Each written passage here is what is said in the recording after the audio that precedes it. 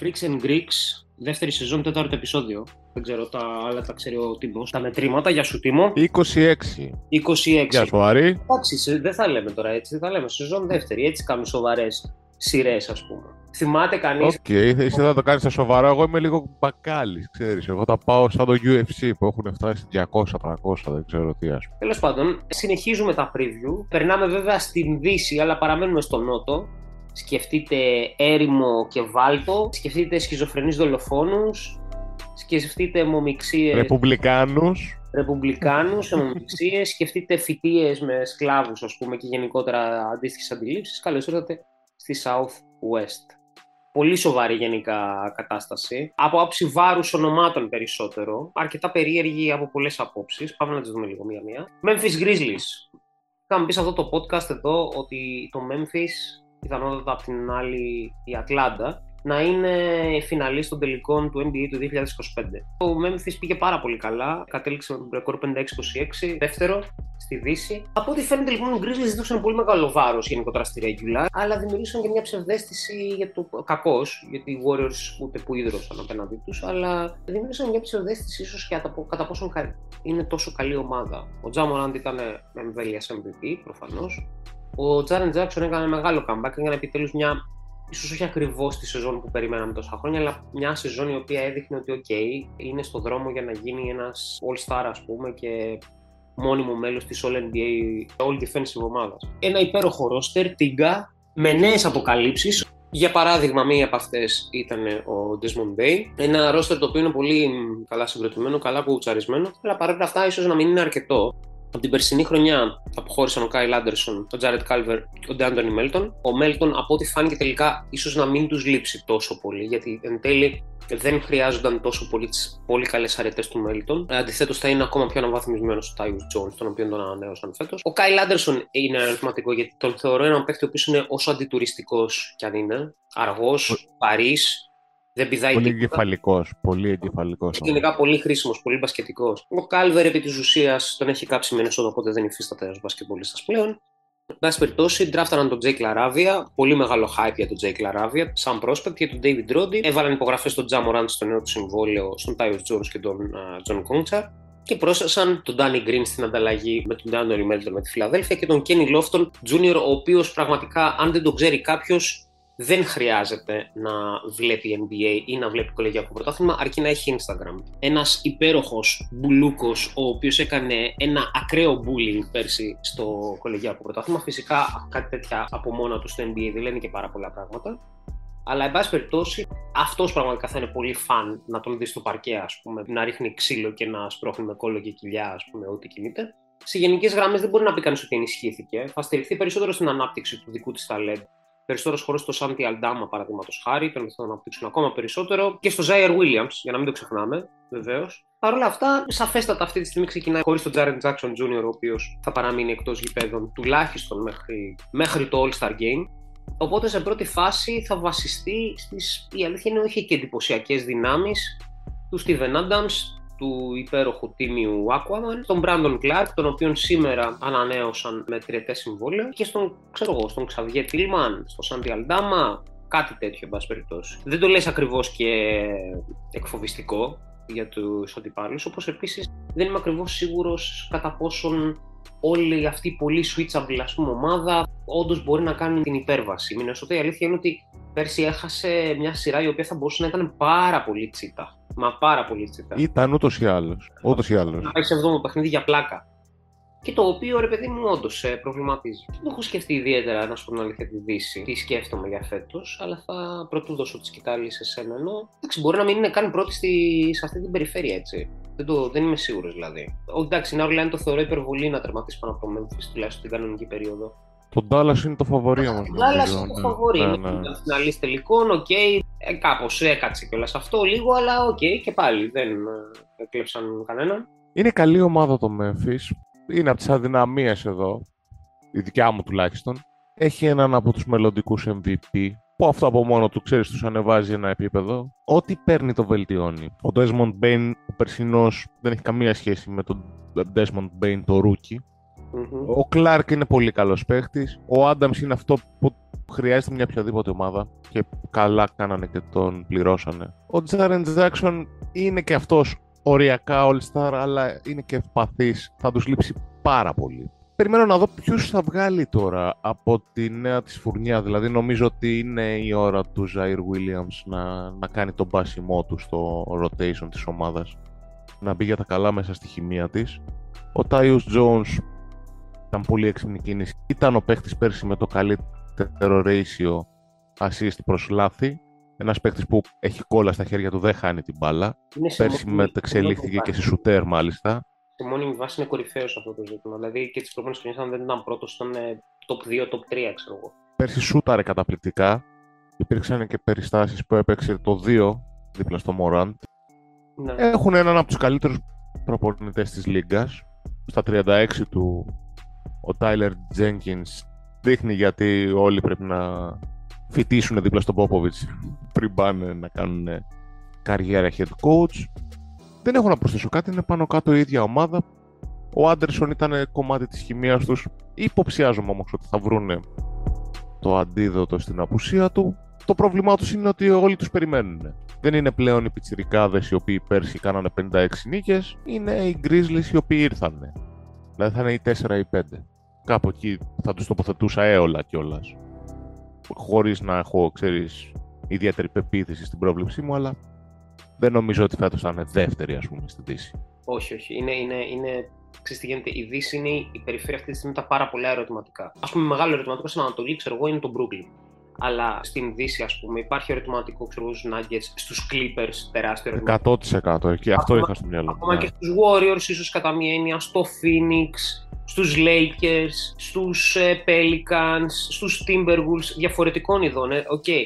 Οι Mavericks, εντάξει, σίγουρα θα είναι καλύτεροι από πέρσι. Ό,τι και να γίνει. Ναι. Να μην είναι καλύτερη από πέρσι. Αλλά και πάλι, τι θέλω να πω τώρα. Όπου βλέπεις ερωτηματικό, βλέπεις και load management από πίσω. Εντάξει, βλέπεις δηλαδή πολλές στρατηγικές κινήσεις πολύ δυνατών powerhouses, ας πούμε, το NBA. Που σημαίνει ότι μπορεί από μια καραμπόλα το Memphis να φτάσει, ας πούμε, να είναι δεύτερο-τρίτο. Αλλά μέσα από μια καραμπόλα. Γιατί κανονικά, αν υποβάλουμε με σειρά δυναμικότητας αυτή τη στιγμή τα roster της Δύσης, οι Warriors, οι Clippers και κατά την άποψή μου οι Nuggets είναι ένα σκαλί πάνω, ακολουθούν στη συνέχεια, θα έβαζα τους Lakers, τους Mavericks και εκεί ίσως το Memphis. Εντάξει, και ακόμα και για τους Timberwolves και τους Pelicans δυσκολεύομαι να τους βάλω από κάτω, ας πούμε. Νιώθω ότι ρε παιδί μου το Memphis αυτή τη στιγμή θα κάνει σοβαρό, θα φυτρώσουν δηλαδή αυτά που έσπηρε πέρσι, okay, και θα φυτρώσουν σοβαρά. Και ο Αλντάμα θα της βγει και ξέρω εγώ και ο Λαράβια που είναι από πολύ σοβαρό κολέγιο από το Wake Forest. Αλλά η ομάδα δεν μπορώ να φανταστώ πώς να πηγαίνει να σκοτώνει τόσα πολλά θηρία αν αυτά τους πάνε καλά τα πράγματα. Αν πάνε σε όλους καλά τα πράγματα, δηλαδή στη Δύση, οι Grizzlies είναι με μειονέκτημα έδρας. Τόσο απλά. Χρειάζεται να πάνε συμπαθητικά καλά, ας πούμε, κάποια πράγματα για να μην είναι το Memphis εκεί. Φυσικά είναι φαν ομάδα, τη γουστάρεις να τη βλέπεις, δεν το συζητάμε καν. Μόνο Morant από μόνος του. Ναι. Είναι ότι μαζεύονται οι άλλοι. Γυρίζουν πίσω οι υπόλοιποι.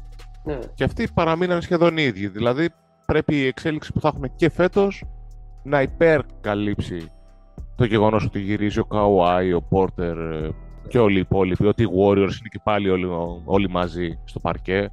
Πρωταθλητές και πάλι. Οπότε εκεί. Ας συμφωνήσω μαζί σας, τους βάλω στο 5, ας πούμε. Ναι. Προς 6 και όχι προς 4. Οκ. Το Dallas που είναι η επόμενη ομάδα, πού θα το έβαζες? Κάπου εκεί κι αυτό, υποφυσιολογική. Τριάδα. Ήταν εντυπωσιακή πέρσι στα play-off. Τους βάζεις δηλαδή παραπάνω από τον Denver, Δεν το έχω σκεφτεί ως προς τον Denver, αλλά επειδή τον Denver εγώ το έχω πάντα, ρε παιδί μου, λίγο ψηλό. Να το πω ψιλοχεσμένο τον Denver. Δεν ξέρω, για κάποιο λόγο δεν με γεμίζει αυτή η ομάδα. Ναι, τους βάζω παραπάνω από τον Denver, ναι.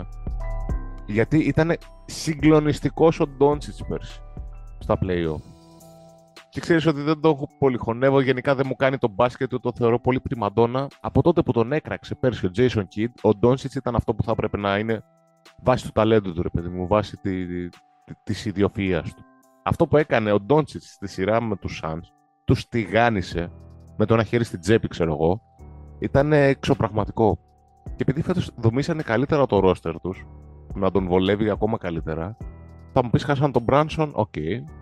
Θα βρούνε τον επόμενο Brunson, έχουν ήδη τον Dinwiddie. Και άμυνα για σεμινάριο. Έτσι, αυτό που κάνανε πέρσι αμυντικά τουλάχιστον ήταν καταπληκτικό. Ο Ντόνσιτς είναι αποδεδειγμένο και ένας παίκτης ο οποίος χρειάζεται κάποιον δίπλα του, αλλά στην πραγματικότητα δεν τον χρειάζεται.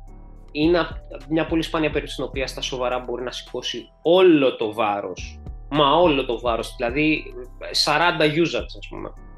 Ναι, αλλά αυτό το μπάσκετ δεν κερδίζει. Θεωρώ, ρε παιδί μου, ότι με έναν τρόπο αυτό το ηλιοκεντρικό σύστημα, το οποίο πλέον τον Dallas είναι ίσως η μόνη ομάδα που το παίζει στο NBA. Παλιότερα το παίζει το Houston με το Harden, ας πούμε. Αυτό το ηλιοκεντρικό σύστημα στα σοβαρά ο Ντόνσιτς μπορεί όντως να το παίξει. Είναι λιγάκι και ένα statement, ας πούμε, στο ότι αν ο Ντόνσιτς είναι σε καλό conditioning και αντέχει κτλ. Αυτό είναι πάντα το καλύτερο. Όσο περισσότερη ώρα η μπάλα στα χέρια του Ντόνσιτς, τόσο το καλύτερο. Πάντα το ερώτημα δεν ήταν ωστόσο αυτό. Ήταν αν του είχαν βάλει ταλέντο γύρω του, ας πούμε. Αν είχε πάντα το ταλέντο κτλ. Η αλήθεια είναι ότι οι κινήσεις είναι πάρα πολύ σε αυτή την κατεύθυνση. Δηλαδή πλέον, αν εξαιρέσεις ας πούμε τον Μπράνσον που είναι η μεγαλύτερη από όλα τα άλλα είναι λίγο αδιάφορα. Με εξαιρέσεις τον Μπόμπαν Μαριάνοβιτς που τον αγαπάμε, αλλά και πάλι τώρα να είμαστε σοβαροί. Υπάρχουν δίπλα του ένα σωρό παίχτες, ακόμα και ο Τάιλερ Ντόρσεϊ πλέον είναι εκεί. Δεν έφυγε. Όχι, δεν τον έκοψαν τελικά. Ωραία, μπράβο. Δηλαδή, ο Τζαβέλ Μαγκί, ο οποίος πιθανότατα θα είναι ο βασικός σέντερ του Ντάλλας, είναι ένας παίκτης ο οποίος κυριολεκτικά χτίστηκε η καριέρα του από παίχτες σαν τον Ντόνσιτς, ας πούμε. Κλασικά ένας pick and roll ψηλός, ας πούμε, ένας πολύ καλός rim protector, κινητικός, όχι, πώς το λένε, δεν τον κουνάς με τίποτα, τρέχει, προσπαθεί σοβαρά φιλότιμα να ανακαλύψει κτλ. Και έχει το μέγεθος.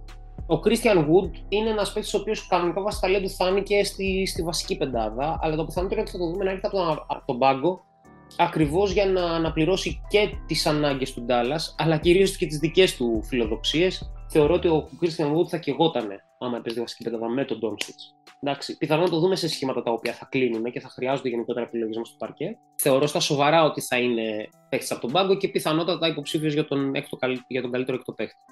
Με ποιον θα παίζει ο Ντόνσιτς μαζί? Θα παίζει με τον Tim Hardaway και τον Reggie Bullock. Θα παίζει ο Jaden Hardy που τον πήραν από τον draft. Θα παίζει ο Josh Green. Θα παίζει ο Dinwiddie. Θα παίζει ο Νιλικινά ή ο. Καλά, ο Καμπάζο δεν θα παίζει. Ο Φίνι Σμιθ σίγουρα θα παίζει. Σίγουρα θα παίζει. Ναι. Σίγουρα θα παίζει. Ο φιλότιμος. Αλλά σκέψου, ρε παιδί μου, ας πούμε, ότι παραδείγματος χάρη τον Dallas πλέον θα έχει τη δυνατότητα να έχει μια πεντάδα η οποία θα είναι αρκετά solid και την ίδια στιγμή στην αναπληρωματική πεντάδα θα έχει τον Maxi Kleber και τον Christian Wood, οι οποίοι είναι εξαιρετικοί παραδείγματος χάρη στο να ακροβολίζονται στη γωνία και να σουτάρουν τρίποντο. Ναι. Ανοίγουν το παρκέ όσο λίγοι. Είναι και καλή αμυντική. Δηλαδή, σωστό. Ναι, χωρίς να συγκρίνεται βέβαια το ταλέντο τους ανάμεσα στους δύο, αλλά και πάλι ρόλους εδώ ψάχνουμε, έτσι. Δίπλα στον. Ακριβώς, ναι. Προφανώς δεν είναι κανείς του Σονοβίτσκι. Ναι, οι ρόλοι όμως είναι πολύ καλές προσθήκες αυτές σε ομάδες οι οποίες έχουν παίχτη με 40 usage. Ένας παίκτης στη μία γωνία και ένας παίκτης στην άλλη. Δεν θες κάτι καλύτερο. Από αυτή την έννοια, επειδή το Dallas έχει λίστα υπαρξιακά του γενικά, θεωρώ ότι όντως πρέπει να τους υπολογίζω. Είναι ίσως η ομάδα με τα λιγότερα ερωτηματικά από όλους. Ίσως λιγότερα ακόμα και από τους Warriors. Οι οποίοι, ας πούμε, έχουν ερωτηματικά αυτή τη στιγμή θα είναι με τον Draymond Green. Δεν συζητάμε αν θα παίξει τη φετινή σεζόν, ούτε αν θα ανανεωθεί του χρόνου, αλλά κυρίως πώς θα είναι η διάθεσή του, ειδικά από τη στιγμή που μόλις πριν από λίγες ώρες, λίγες μέρες ανανεώθηκαν οι Poole και Wiggins. Δήλωση ήταν αυτό με έναν τρόπο. Οι άλλοι έχουν ανησυχεί, οι Nuggets, οι Clippers έχουν ανησυχούν για την υγεία τους. Οι Mavericks τα έχουν λιγμένα. Και μια ομάδα η οποία έπαιξε μόλις τελικούς περιφέρειας και τα έχει λιγμένα το τι θα κάνει μες στο παρκέ, και αυτό το κάνει καλά, ξέρεις, δεν μπορείς να την αποκλείσεις με τίποτα. Μπορεί να μην έχει λοιπόν το συλλογικό ταλέντο, το αθροιστικό ταλέντο που έχουν άλλες ομάδες. Εντάξει, είμαι και λίγο δετερμινιστής κακός πολλές φορές. Θεωρώ ότι θα είναι στο δεύτερο tier η νούμερο 1 ομάδα. Που σημαίνει ότι μπορώ προφανώς ευκαιρία δοθείς να τη δω και πάρα πολύ άνετα και στους τελικούς περιφέρειες ξανά. Αλλά δεν το θεωρώ το φαβορί για αυτό. Ναι. Απλά ξέρεις, επειδή να μην το γρουσουζέψουμε κιόλας, δεν έχουν τραυματισμούς γενικώς. Μην πεις στον Dwight Powell, δεν άλλαζε τις ισορροπίες. Υπό φυσιολογικές συνθήκες, οι Clippers είναι στους τελικούς περιφέρειας, μέχρι αποδείξεις του εναντίου δεν είναι. Άρα, υπό αυτή την έννοια, τους έχω ξανά να πάνε στους τελικούς της Δύσης. Ναι, γιατί όχι. Είναι καλύτεροι από πέρσι και πήγανε πέρσι. Ξέρεις, αν μας έλεγαν στην περσινή σεζόν, ας πούμε, ειδικά στην πορεία, ότι οι εκπλήξεις από την πλευρά της Δύσης θα έχουν πρωταθλητές τους Warriors, θα λέγαμε, και θετικές εκπλήξεις στον Dallas, τη Μινεσότα και τη Νέα Ορλεάνη, θα γελάγαμε. Θα γελάγαμε. Θα γελάγαμε στη deadline. Ναι. Και πέρσι, στην Ναι, deadline. ναι, ακριβώς. Όταν κράζαμε, ας πούμε, την Νέα Ορλεάνη, ότι ξέρω εγώ, πούλησε τα πάντα, ό,τι μάζευε για να πάρει το CJ McCollum, που είναι ένας τιμιότατος, πολύ αγαπημένος παίκτης. Η τρύπα στην άμυνα που θα γελάει ο κόσμος με την περιφέρεια. Και Πατρών 150 κτλ. Ναι, μας γελιοποίησε, ναι, κανονικά. Ναι. Υπάρχει πολύ αισιοδοξία στην Νέα Ορλεάνη. Τόση που ο Zion Williamson επέστρεψε, από ό,τι φαίνεται έχει διάθεση να παίξει μπάσκετ σοβαρή, αδυνάτησε και από ό,τι φαίνεται εδώ κολλάει η αισιοδοξία. Πληρώθηκε και 231 εκατομμύρια για να γίνει η επέκταση του rookie συμβολέου του πενταετής, για την οποία ο ίδιος φαινόταν και πάρα πολύ ευτυχισμένος. Από τον draft πήραν τον Dyson Daniels, το νούμερο 8, και κατά τα άλλα ελάχιστα πράγματα πρόσθεσαν ή έχασαν. Εντάξει, έχασαν τον Τόνι Σνέλ και τον Γκάρι Κλάιν. Άρα επιστρέφουν με ένα ρόστερ το οποίο από άποψη ταλέντου πραγματικά είναι πολύ αξίζει να το δεις και να το ξαναδείς. Είναι ακριβώς η περσινή ομάδα συν τον Γκάιρα Λιούις. Πάντως το ρόστερ τους είναι γεμάτο. Ποιος θα το περίμενε, θα το λέγαμε ότι πέρσι τους είδαμε, βρήκαν τους ρόλους, θα πεις. Ναι. Να σου πω κάτι. Αυτή τη στιγμή η πλάκα είναι ότι έχουν τους τύπους οι οποίοι θα τραβάνε το τεράστιο, αλλά πραγματικά σκέψου και τρεις μαζί, ας πούμε, μπορούν να παράγουν απίστευτα πολύ στην επίθεση και με πολλούς τρόπους. CJ McCollum, Brandon Ingram, Zion Williamson και βασικά περισσότερο και τον Valanciunas, ο οποίος έτσι τελείωσε από τους καλύτερους centers στο NBA, ας πούμε. Ναι. Θα έχουν από πίσω παίχτες οι οποίοι είναι ακριβώς φτιαγμένοι για να σκοτώνουν στην άμυνα. Ο Herbert Jones, ας πούμε. Δηλαδή, τεράστια υπόθεση η Νέα Ορλεάνη ανάμεσα σε όλα αυτή την ασάφεια και το μη σχέδιο που φαίνονταν να έχει, έβγαλε λαγό, ας πούμε, πέρσι με το Herbert Jones. Ναι. Ο Larry Nance. Και επίσης, πόσοι βελτιώθηκαν. Ναι, και έχει να περιμένει, ας πούμε. Δηλαδή, θα περιμένει φέτος και τον Gray Murphy, ας πούμε. Θα πάρει πράγματα για τον Alvarado και από τον Devonte Graham. Από τον Devonte Graham δεν ξέρω αν θα πάρει πράγματα. Πάντως, η εικόνα του Jackson Hayes πέρσι έδειξε ότι είναι πλέον μια ομάδα που δουλεύει κανονικά με τα asset που έχει. Ναι. Ο Jackson Hayes πέρσι ήταν κανονικός αθλητής. Και στο 4. Δηλαδή ένα ντουβάρι πεζοναύτης, τον έβλεπες να μην μπορεί να σκάσει την μπάλα, να μην μπορεί να κάνει οτιδήποτε άλλο εκτός από το να παίζει πάνω από το καλάθι. Πέρσι έδειξε ότι ήταν ένα πολύ ωραίο κόμπο ψηλό asset, ας πούμε, 82% στις βολές. Σε όλα τα switches του Green ήταν συνεπέστατος, πολύ καλός αμυντικός και με σουτάκι που δεν το είχε δείξει, ρε παιδί μου. Και λες, για να καταφέρνει μια ομάδα να βελτιώνει ένα παίχτη τον οποίο του θεωρείς bust τα 2 πρώτα χρόνια του, ήταν πολύ να είναι σοβαρός, ήταν πάρα πολύ, όχι απλά αγούρος, ήταν και παιδάκι, ρε. Τσολιάς, όλοι οι παιδάκια μπαίνουν μέσα. Ήταν όντως από τους νεότερους, ας πούμε. Δηλαδή, όταν είχε μπει, νομίζω ήταν κάτι τύπου 18 βασικά, όχι ούτε καν 19, ας πούμε. Ίσως τον βοήθησε το Taser που φάγε στο στήθος, τι να σου πω. Δεν ξέρω. Πάντως ήταν πάρα πολύ καλός. Αυτό το απέσιο το περσινό, ρε παιδί. Αλλά τέλος πάντων. Όταν βλέπω εγώ παίχτη να βελτιώνεται σε τέτοιο βαθμό μέσα σε μια χρονιά, έχοντας προηγηθεί αλλαγή στη θέση του head coach, καταλαβαίνω ότι κάτι δουλεύει σωστά. Και βλέποντας μετά τον Herbert Jones, τον Alvarado και όλους αυτούς να μπαίνουν μέσα, να βρίσκουν ένα ρόλο και να είναι πολύτιμοι, να βάζουν την ομάδα στα play-off και να πλαισιώνουν τους Big 3, βάζω στο Valanciunas μέσα γιατί ο Zion έλειπε. Συνυπολογίζοντας ότι γυρίζει ο Zion, γυρίζει πιο αδύνατος ο Zion, ότι ζητάει να υπογράψει την extension ο Zion, πράγμα που σημαίνει ότι η ομάδα έχει φιλοδοξία πλέον. Βλέποντάς τη στα play-off ανοίγει η όρεξη. Αποφασίζουν ότι θέλουν να παίξουν πλέον εκεί μπάσκετ. Γιατί είχε τεθεί και αυτό ένα αμφιβόλο πέρσι. Κατά πόσο θέλουν να είναι όλοι αυτοί εκεί πέρα. Κατά πόσο η πόλη θέλει το franchise εκεί πέρα. Σωστό. Οπότε έχω ένα πάρα πολύ καλό feeling. Χαίρομαι για αυτούς, παιδί μου, πώς να το πω. Περιμένω να τους δω πώς και πώς. Δεν μωρέ, εντάξει, κάπου ξέρεις και στη μιζέρια. Κοίτα, δεν πιστεύω ότι θα πάνε και ιδιαίτερα πουθενά. Θέλω να είμαι ειλικρινής. Δηλαδή, θεωρώ, ρε παιδί μου, ότι όλο αυτό το πράγμα είναι ίσως κατά μία είναι ίσως, πώς να το πω, υπερβολικά χαζοχαρούμενο, ας πούμε, για να πετύχει. Με την έννοια ότι, ο Ingram να τραυματιστεί, ο Zion να τραυματιστεί, ο CJ McCollum να τραυματιστεί. Οι λύσεις υπάρχουν, ας πούμε. Αλλά αν τραυματιστεί ο Herb Jones, παράδειγμα, πέθανον. Τέλος πάντων.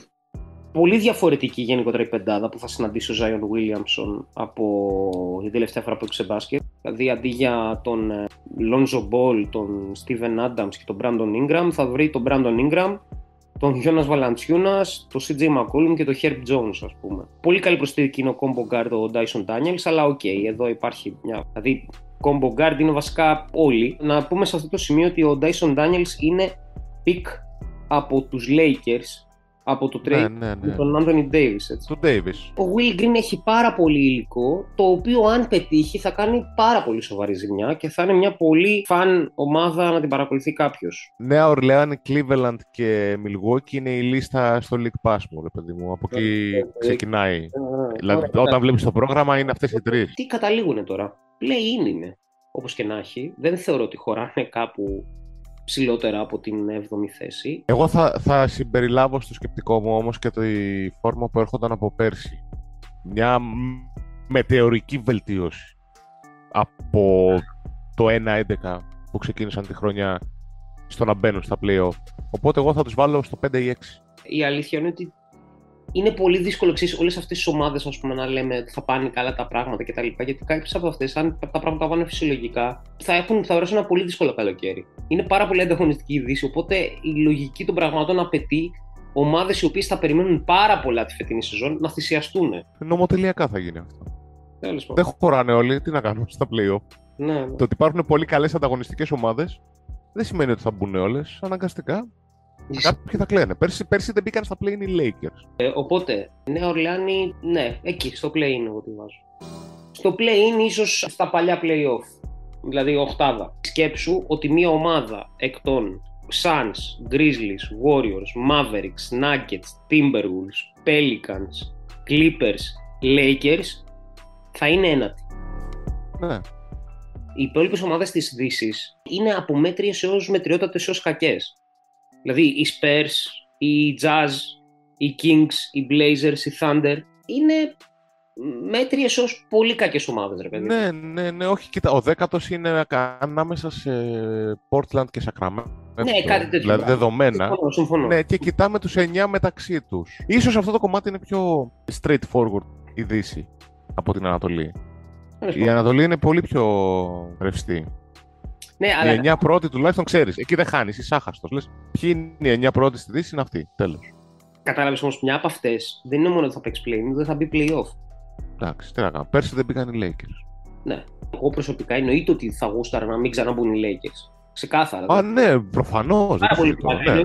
Δεν έκανα πρόβλεψη. Ναι, απλά και εγώ πολύ θα. Χωρίς να έχω κάτι, ας πούμε, και να γουστάρω τους Timberwolves παραπάνω με τους Pelicans, εννοείται ότι προτιμώ να δω, ας πούμε, δύο ομάδες οι οποίες θα έχουν ένα σοβαρό entertainment value, ας πούμε, από το να βλέπω το άλλο το πράγμα, ας πούμε. Και ένα ενεργεία project, ρε παιδί μου, καημένο. Ναι, και ένα πράγμα που τρέχει, δηλαδή, ας πούμε, που κάτι θέλει να κάνει. Τις προείπαμε τις κακές ομάδες γενικότερα της Δύσης, πάμε να δούμε δύο από αυτές. Τέξας και Τέξας, Σαν Αντώνιο Spurs και Houston Rockets. Πού θες να ξεκινήσουμε? Να πούμε για Spurs που δεν έχουμε να πούμε επί της ουσίας τίποτα, διότι ο Greg Popovich για δεύτερη φορά στη ζωή του έβαλε ένα prospect του επόμενου draft class στο στόχαστρο. Την πρώτη φορά τον λέγαν Tim Duncan, τώρα το λένε Victor Wembanyama. Οπότε θα δεις tanking του εσχίστου είδους. Ακραίο. Του εσχίστου. Νομίζω ότι δεν θα εμφανίζονται στο γήπεδο. Το Σαν Αντώνιο και η Thunder. Πραγματικά αυτές οι ομάδες θα είναι αυτές που θα λες ποιοι είναι αυτοί οι τύποι, ας πούμε. Που παίζουν. Ναι. Μα δεν τρέπεστε λίγο αυτό. Μα δεν τρέπεστε λίγο. Ναι. Εγώ ομάδα με Trey Jones, Devin Vassell, Josh Primo, Jeremy Sohan, λατρεία από τον draft, λατρεία. Τον είχα δει πέρσι στο Baylor και είχα πάθει πλάκα. Keldon Johnson, Jacob Pueltl και Zach Collins, εγώ αυτή την ομάδα τη βλέπω με πάρα πολύ μεγάλη ευχαρίστηση. Αλλά, για να συνεννοηθούμε, στη φάση που είναι θα μπορούσε κανείς να παίζει EuroCup. Προφανώς μια ομάδα, αν την πάρεις από το EuroCup, όχι από την Euroliga και τη βάλεις στο NBA, δεν θα τερματίσει με 0,82, θα πάρει 10 νίκες. Εντάξει, έτσι, στο άσχετο. Ρε, όχι, ρε φίλε, κάποιοι θα νιστάζουν από την πτήση. Παιδιά, το Σαν Αντώνιο, το ρόστερ του δεν αντιστοιχεί για πάνω από 15 νίκες. Δηλαδή, για το Θεό, ας πούμε. Δεν μπορεί το Σαν Αντώνιο να μπει στην ίδια μοίρα αυτή τη στιγμή, αυτοί που θα παίζουν με την ένατη ομάδα της Δύσης και να λέμε μείναν και δύο εκτός play-off και έχουν πιθανότητες στο λότο. Ούτε με το Houston. Ναι, το Houston θα πάμε τώρα. Ούτε με το Houston. Δεν πρόκειται, γιατί είναι πολύ κακός οργανισμός, αλλά εν πάση περιπτώσει θα δούμε τη δικαίωση υπέροχων prospects, είτε που πήραν μια καλή θέση στο lottery, ας πούμε, του Devin Vassell παραδείγματος χάρη, είτε του Josh Primo ίσως, είτε παιχτών που πέταξαν πολύ χαμηλά στο draft, όπως ο Trey Jones ή ο Sohan ή ο Keldon Johnson, αλλά αυτό. Αν είσαι φαν του Σαν Αντώνιο, ας πούμε, ποια είναι τη φανέλα παίρνεις φέτος? Κοίτα, έχει την κουλτούρα του πίνω μπύρα και τρώω πατατάκια, οπότε θα πάνε στο γήπεδο. Αλλά με βαριά καρδιά, ρε φίλε. Θα πάνε για να βγάλουν την υποχρέωση να περάσουν καλά. Δηλαδή πάνε να δουν μια ταινία σαβούρα στο κινηματογράφο φέτος. Εσχρό τάγκι. Εσχρό. Και θα δείξει και ο Πόποβιτς πώς γίνεται κιόλας στον άλλον τον Μπρέστι. Τον Μπρέστι. Κοίταξε. Μα έλεγες, ναι. Κέλτον Τζόνσον και Βασέλ φέτος θα είναι όχι απλά στην επίθεση, θα είναι η επίθεση. Είναι καλοί παίχτες, είναι πραγματικά καλοί παίχτες. Έτσι. Εγώ δηλαδή ειδικά τον Βασέλ το λατρεύω. Αλλά ρε παιδί μου, θα δεις ας πούμε φέτος χρονιά στην οποία και οι δύο θα είναι των 20 πόντων. Τέτοιο πράγμα ας πούμε. Ναι, γιατί κάποιος πρέπει να βάλει πόντους. Γι' αυτό. Ναι, απλά. Ο Τζος Πρίμο φαινόταν το περσινό νούμερο 12, πιτσιρικάκι αφάντας. Δηλαδή τώρα είναι 20 χρονών, ούτε 20 ίσως. 19 είναι. 19. Ήταν φανταστικό στην pre-season. Δεν ξέρω φέτος πώς θα είναι, γιατί παραμένει πάρα πολύ μικρούλης, αλλά κάτι τέτοιο ο Πόποβιτς γενικά θα τους κάνει πολύ αργό, ξέρεις, θα τους βάλει σε αργό ψήσιμο στο φούρνο μικροκυμάτων. Αλλά αυτό που έκανε φέτος ο Τζος Πρίμο το έκανε πέρσι ο Τρε Τζόουνς και φέτος ήρθε η σειρά του που πέρσι τράβαγε 30 στην pre-season. Φέτος θα τα σπάσει όλα. Και ο Τζέρεμι Σόχαν, για να το πούμε και αυτό, για όποιον δεν τον ξέρει, ο Τζέρεμι Σόχαν είναι ένας τύπος πάρα πολύ μπασκετομούρης. Σκεφτείτε ένα σώμα τύπου Ρόντμαν που βάφει τα μαλλιά του σαν το Ρόντμαν και όλες παρεμπιπτόντως. Δηλαδή τώρα τα βάψε κόκκινα νομίζω, πριν τα είχε ξανθά. Τέτοια κορμοστασιά όμως, δηλαδή ψηλόλιγνος forward, αλλά με δύναμη και νεύρο, άπειρο hustling, πολύ αξιοπρεπές και πολύ clutch τρίποντο. Πέρσι, ας πούμε, τον Μίλλερ το κράταγε ζωντανό όταν δεν τράβαγε, ας πούμε. Νομίζω με την North Carolina αυτό που να ήταν. Αυτό είναι το Σαν Αντώνιο. Ειλικρινά, από άποψη ταλέντου, το Σαν Αντώνιο θα είναι η χειρότερη ομάδα του NBA. Ναι, 15 νομίζω και. Δηλαδή, αν δεν ήταν ο Πρέστη στους Thunder, ο οποίος είναι ο πιο κοινικός άνθρωπος του πλανήτη, έτσι κι αλλιώς, η Οκλαχώμα θα έλεγε μετά από 3 χρόνια, ρε παιδιά, να σου πω κάτι, εντάξει, τραυματίστηκε και ο Holmgren, τέλος πάντων, πάμε να παίξουμε κάτι φέτος. Ο Πρέστη πραγματικά δεν τον ενδιαφέρει τι μπορεί να πιστεύουν οι κοινοί θνητοί, ας πούμε, κτλ. Αν χρειαστεί, θα πει ο Σάι Γκίλτζους Αλεξάνδερ εκεί γύρω στο Φλεβάρι ότι ξέρω εγώ, έβγαλα μια ελιά στη Μασχάλη, ας πούμε, ας μείνω έξω για την υπόλοιπη σεζόν. Ο Γκίντεϊ θα φάει το ένα DNP πίσω από το άλλο γιατί έχει πονοκέφαλο. Κατάλαβες. Γελάει. Δεν μπορώ να ασχολούμαι με αυτό, ναι. Με νευριάζει πλέον. Αν αποφάσιζαν οι Thunder να παίξουν, ακόμα και χωρίς το Holmgren, θα κατέβαζαν κάτι. Οι Spurs πληρολογικά δεν μπορούν να κατεβάσουν κάτι. Τους δώσανε όλους. Εντάξει. Ναι. Και θα το κάνουν πιστικά. Επειδή δεν πιστεύω ότι οι επόμενοι Rockets θα πάνε να ξανακυνηγήσουν το νούμερο 1, το οποίο το έχουν κάνει εδώ και 2-3 χρόνια, πάμε να πούμε ποια είναι η ομάδα η οποία θα κυνηγήσει τον Victor Wembanyama. Λοιπόν, θεωρώ ότι αυτή τη στιγμή τα roster έτσι όπως θα καταλήξουν και οι προθέσεις των παιχτών, ξαναλέω, βγάζω και τον Πρέστη, ο οποίος τον έχω πραγματικά ικανό να τα ξαναπαγώσει όλα και να πει χέστηκα. Πάμε, τέλος, δεν με νοιάζει. Πάω για Victor. Αυτόν θέλω φέτος, θα το βουλιάξω, ας πούμε. Λοιπόν, θεωρώ ότι είναι το Σαν Αντώνιο, το οποίο κιόλας το έχει διαφημίσει επί της ουσίας, είναι αυτό που είπες. Έτσι το έχει οριακά κάνει και θέμα marketing, ότι παιδιά πάμε όπως τότε με τον Duncan. Εκ των πραγμάτων είναι η Utah. Ο Duncan εννοείται ότι δεν το συζητάμε, κοιτάζει ξεκάθαρα προς τα εκεί. Η Ινδιάνα, αντικειμενικά. Εντάξει, δηλαδή η Ινδιάνα. Ναι, νομίζω ότι θα φτάσει. Ναι. Ήμουνα για το Wembanyama, αλλά ξέρω εγώ, θα πάει για κάτι πολύ ψηλό. Ίσως το Scoot Henderson, που θα είναι στο 2, ίσως, δεν ξέρω. Θεωρώ ότι η Charlotte θα πρέπει να το ανατινάξει. Όχι να το ανατινάξει. Και εγώ, αλλά δεν θα το κάνει. Δεν θα το κάνει. Μόνο η Οκλαχώμα.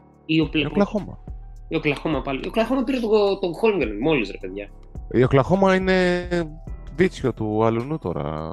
Να γελιοποιεί το άθλημα.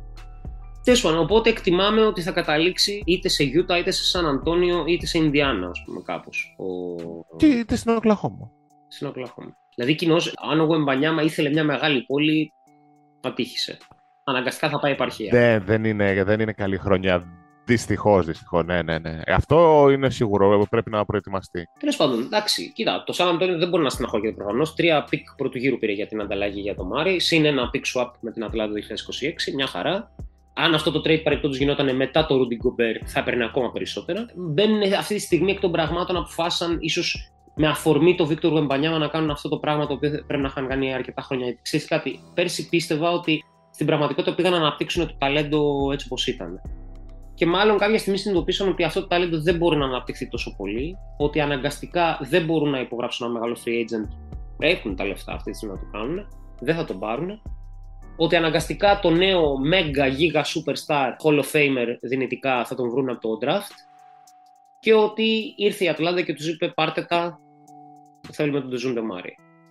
Οπότε με έναν τρόπο το ένα πράγμα έφερε το άλλο. Δεν ξέρω αν ήταν αυτή η αρχική πρόθεση, αλλά θεωρώ ότι μάλλον πυροδοτήθηκε μια πολύ γρήγορη αλυσιδωτή αντίδραση μόλις ήρθε η Ατλάντα και τους χτύπησε την πόρτα. Ναι, πιθανό. Βέβαια, ξέρεις ότι εν τέλει όλα αυτά γίνονται για μόλις 14% πιθανότητα, έτσι. Δηλαδή, αν μιλάγαμε από άλλες εποχές, θα λέγεις ναι, οκ, εντάξει, αλλά ξέρεις, πήγανε και τον πήρανε. Αυτό δεν είναι καθόλου βέβαιο. Αλήθεια είναι αυτό, αλλά οκ. Κάτι πρέπει να κάνεις. Δηλαδή, είναι ρίσκο, ρε παιδί μου, πώς να σου το πω. Σε βαθύ rebuild μπαίνει το Σαν Αντώνιο, αλλά θεωρώ ότι αν δεν πάρει τον Wembanyama, ακόμα και να πάρει το Scoot Henderson, ας πούμε, ένα πολύ μεγάλο prospect, άλλο, δεν είναι το ίδιο. Και το rebuild θα είναι πολύ πιο επώδυνο. Οπότε το να παίρνει ο Popovich αυτό το ρίσκο είναι και λίγο ποποβιτσιά, ας πούμε. Τέλος πάντων. Εντάξει, μωρέ, ξέρει τι κάνει αυτός. Εντάξει, και ούτως ή άλλως το rebuild δεν πρέπει να γίνει. Οπότε καλή συγκυρία είναι. Ας μαζέψουν και τα πίκα από δεξιά-αριστερά από διάφορες ανταλλαγές. Πήραν της Ατλάντα. Θα τη βρουν την άκρη τους. Έχω εγώ στο μυαλό μου το Memphis. Του πήρε 1,5 χρόνο να κάνει το τέλειο rebuild. Οπότε γιατί όχι. Μπορεί σε 1,5 χρόνο ο Popovich να χτυπάει playoff πάλι. Αυτός που δεν θα χτυπάει ούτε σε 1,5 χρόνο, ούτε σε 3,5 χρόνια, ούτε σε 5 χρόνια από τώρα, playoff, θα είναι ο κύριος Jalen Green και η παρέα του, ας πούμε. Διότι... Δεν σου φαίνεται εκεί να έχει μαζευτεί πολλής κόσμος. Και καλός κόσμος. Να χάρει ο ένας τον άλλον σε πολύ συγκεκριμένα σημεία του παρκέ, ας πούμε. Δηλαδή... Ναι, ήταν η λάθος εντύπωση για να κάνεις ένα rebuild. Πρέπει να πάρουμε νέους. Αυτό. Πήρανε πέρυσι το Sengun από τον draft. Τσεκ, ο βασικός του center για φέτος. Τελείωσε. Μια χαρά. Πάρα πολύ ωραία. Και έχουν μαζέψει με τύπους οι οποίοι, δηλαδή σε κατηγορία, όχι ακριβώς θέσεις, αλλά σε κατηγορία ναι, Πάμελα, θα πάρω αυτή την κατηγορία για $500 και η κατηγορία να γράφει παίχτες οι οποίοι δεν τη δίνουν από το αριστερό στο δεξί και γενικότερα είναι trigger happy, shoot first guards ή combo guards. Kevin Porter, Jalen Green, Josh Christopher, ο Ty Washington που πήρανε φέτος από τον draft, που ήταν prospect 5 αστέρων, ξέρω εγώ, όταν τον πέρανε στο κολέγιο, ας πούμε, κτλ. Ο Garrison Matthews Shooter, βέβαια, αλλά τι θέλω να σου πω, και φυσικά είναι ο Kerry Gordon εκεί πέρα ακόμα, έτσι, ο οποίος θα τελευταίο του. Ναι, 18 εκατομμύρια. Και απ' την άλλη έχουν πλέον τον Jabari Smith, έχουν τον Jason Tate, έχουν τον Garuba, έχουν τον Dare Eason, που μπορεί να είναι το κλέψιμο του draft και τάσπασε στο Summer League.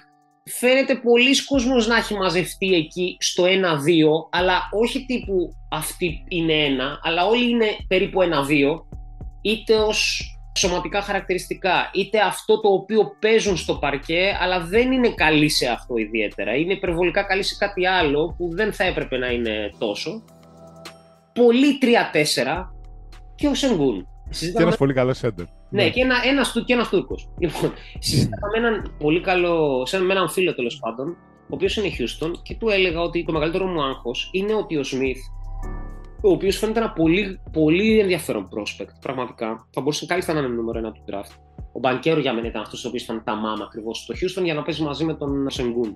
Λοιπόν, αλλά ο Smith έχει ακριβώς αυτά τα χαρακτηριστικά, τα οποία είναι μια εξαιρετική βάση για να ξεκινήσεις, για να τον αναπτύξεις. Δηλαδή, ένας παίκτης ο οποίος είναι πάρα πολύ μέτριος με την μπάλα στο παρκέ, αλλά είναι πολύ καλός σουτέρ και πολύ καλός μπλοκέρ.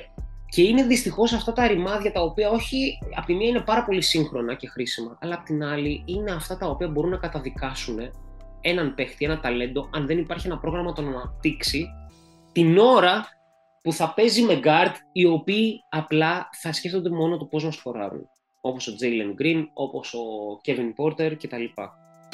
Και υπάρχει για μένα ένα πολύ ορατό ενδεχόμενο εκεί πέρα να καταδικαστεί πολύ νωρίς ο Jabari Smith σε έναν πολύ καλό στατικό σουτέρ 3 πόντων και έναν τύπο ο οποίος θα κόβει μπάλες στην άμυνα. Κατάλαβες? Και ελοχεύει ο κίνδυνος να γίνει ο επόμενος Robert Covington. Το είδαμε και με τον DeAndre Hunter αυτό. Δεν ήταν τόσο στατικός.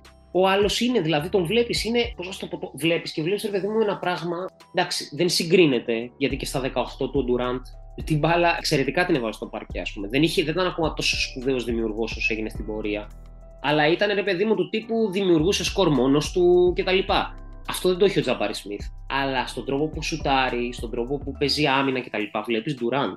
Ναι. Και... δεν μπορούν να εξελίξουν πάντως. Δυσκολεύονται, είναι πολύ δυσκύλιο το franchise.